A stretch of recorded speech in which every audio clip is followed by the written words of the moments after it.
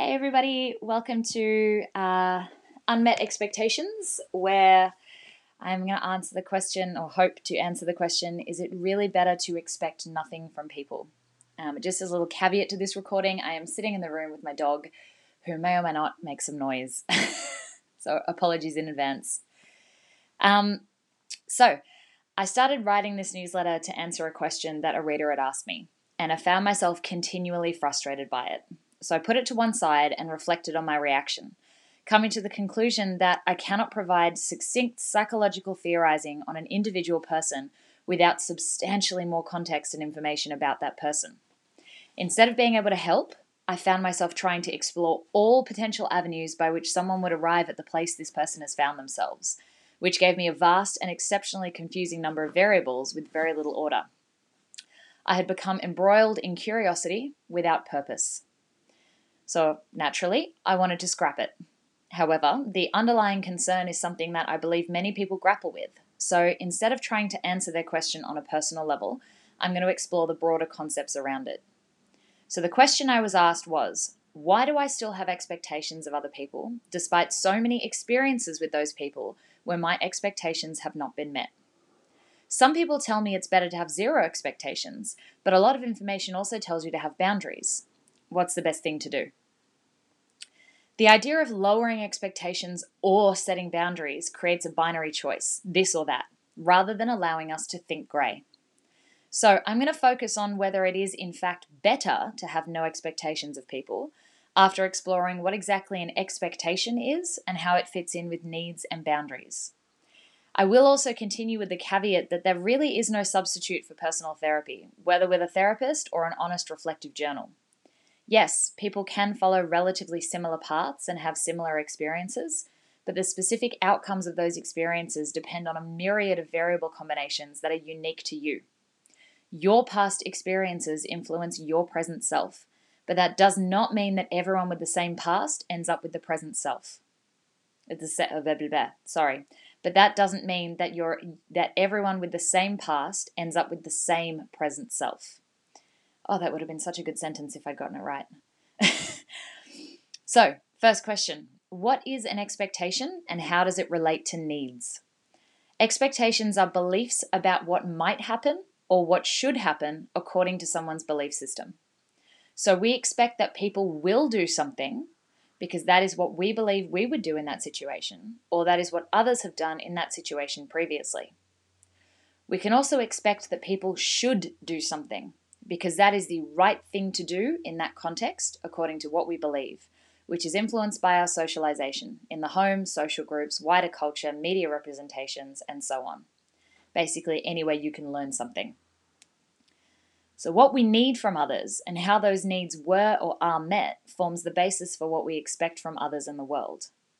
Needs are represented as desires, ranging from the physical, where you've got food, shelter, touch, water, to psychological, which is comfort, validation, soothing, being heard, so on.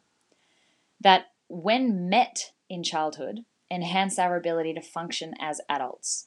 We learn to ask for what we need, set boundaries around our time and energy, seek out relationships that serve our best interests, help us enjoy our own company and pursuits, boost our self-esteem, etc.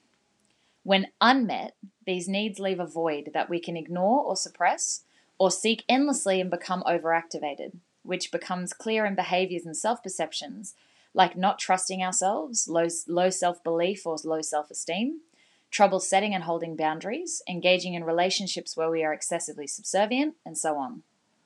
That is an extremely black and white oversimplification, however, and there are many developmental options that lie in the grey area in between. But, to some, our expectations about what might or should happen in relationships originates from whether and how our needs were met in childhood, which is then reinforced or altered in the relationships we encounter in adulthood. So one question you can ask to determine whether your needs were met as a child is it reasonable to expect that other people or the world will respond empathically to your needs and deliver a response that aligns with what you need? For example, will your hunger need be met with kindness and an offering of food? Or will that need be met with kindness and an offering of water? or kindness and an offering of nothing until dinner? Or would shame and an offering of food? And so on. Will your need for comfort and soothing be met with empathy and a hug, empathy and physical distance, empathy and shaming combined, and so on? The complexity really becomes clear here because parents do a variety of combinations of these actions, further complexified, and yes, I made that a word, by the fact that their responses differ across days, weeks, years, depending on their own lives, their growth, their capacity, their psychology, and so on. So this brings us to boundaries. See my previous post on boundaries versus ultimatums for an in-depth discussion. But essentially, a boundary is a limit you set around yourself about what you will accept and not accept from yourself or others. So boundaries are set without threats, judgment, anger, etc., from a place of conscious acceptance of your needs. And you're initially taught about boundaries from, drumroll please, your parents. It is impossible for a parent to meet a child's every need. However, the way in which needs are met and the way in which needs are met and unmet is important for development. Does a parent set boundaries or ultimatums? Do they threaten or explain? Do they express themselves or burden the child with their emotions? If you as a parent cannot meet a need at a particular point, but set a boundary around it and return to the need later, there's a very different outcome for the child than if shame and elevation of the parent over the child is used as a way of halting a child's expression of their need. So for example, if I set a boundary with my children around playing with them like this, I can do one Beyblade battle with you, J 1.0, and colour with you for 5 minutes, J 2.0, but after that I need to clean the kitchen so we have somewhere to cook dinner. It sounds very different to the shame-filled, no, I can't play with you, I have things to do. Go and entertain yourself. I can't do everything for everybody all the time. Now, I think that most parents can admit to having fallen into the trap of being parent number 2.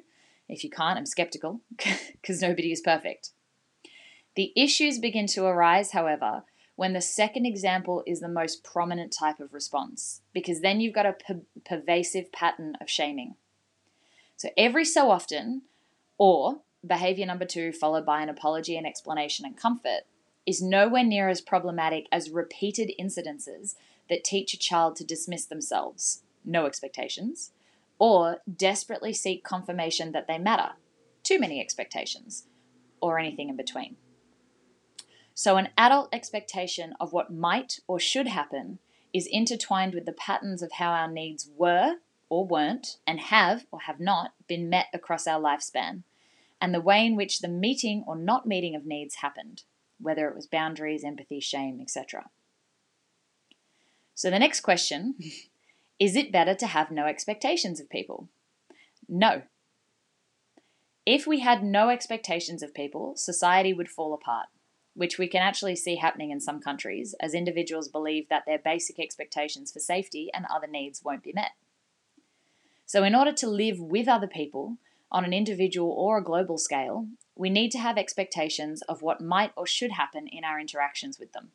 And these are often referred to as cultural norms. Otherwise, we find ourselves in chaos, never being able to predict and therefore never feeling safe or secure. That doesn't mean, however, that we should have the same expectations for all people all the time. And if you haven't already been exhausted by this, it's going to get worse. So it's much easier to take a cognitive shortcut and have one set of expectations we apply to all people all the time. This is a lot less energy consuming in the short term, but consumes a lot of energy in the long term as we find ourselves more confused, disappointed, and in chaotic, unpredictable situations. Because surprise, surprise, not all people are the same. Instead, we need to examine our expectations of people on an individual basis and on a situational basis. So, for example, can I expect my husband to meet my needs for comfort when I'm sad? On an individual basis, yes, because that's who he is. But if he's just come home from a full day of work from 5:30 a.m. to 7 p.m., followed by football training from 8 to 9:30 p.m., he probably doesn't have the mental or physical resources to listen to me as attentively as I'd want him to. The situational context must be factored into the individual context. So, is he being unreasonable or am I being unreasonable? And what's important is that you could actually make a case for both. And that's the problem. The world is so incredibly complex.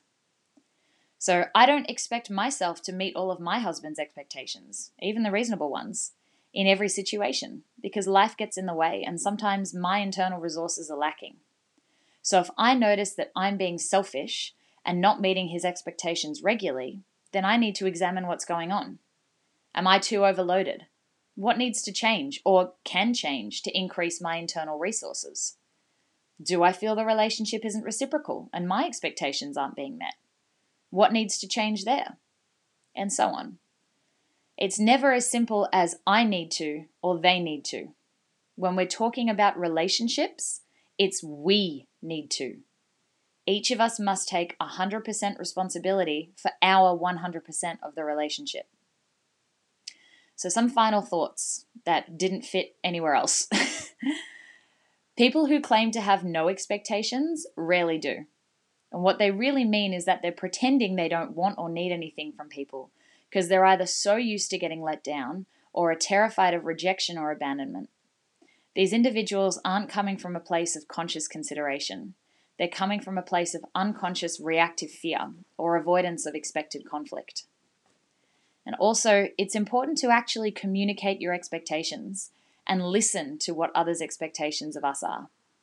Holding an internal expectation, even if it's consciously considered, without communicating it to significant others, sets those people up to fail.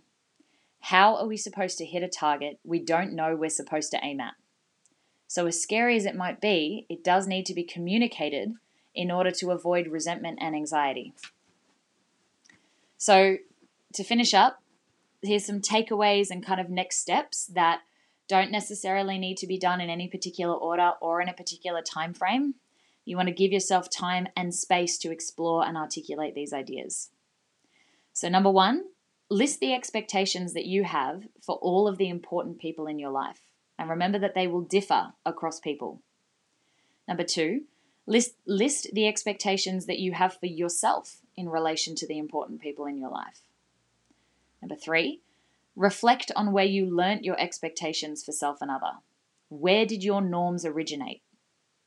Number 4, reflect on whether these are realistic across all contexts. Are you expecting more than you're willing to give? Are you expecting more than they're capable of giving? Are other people expecting more of you than you're willing or capable of giving? Consider ways of communicating and discussing your expectations and needs with significant others. And then decide on whether you're willing to accept what they're willing to give or what they're capable of giving. And remember that slow and steady wins the race here. You don't need to have this sorted out in a day or a week or even a month. And the Friends theme song just came into my head, so sorry about the awkward pause. And just as a last note, it is important to remember that if you are really struggling with these kinds of ideas and you don't feel as though you've got clarity yourself, consider actually seeking help with a therapist. It's really important sometimes to have somebody to support you on your journey, help you see patterns, and help you articulate things where you aren't capable. And thanks again for taking the time to either read or listen to my work. I would really appreciate if you benefited from it, if you thought it was helpful, if you wouldn't mind sharing the link on social media or tagging me at thinkgrey.psychotherapy.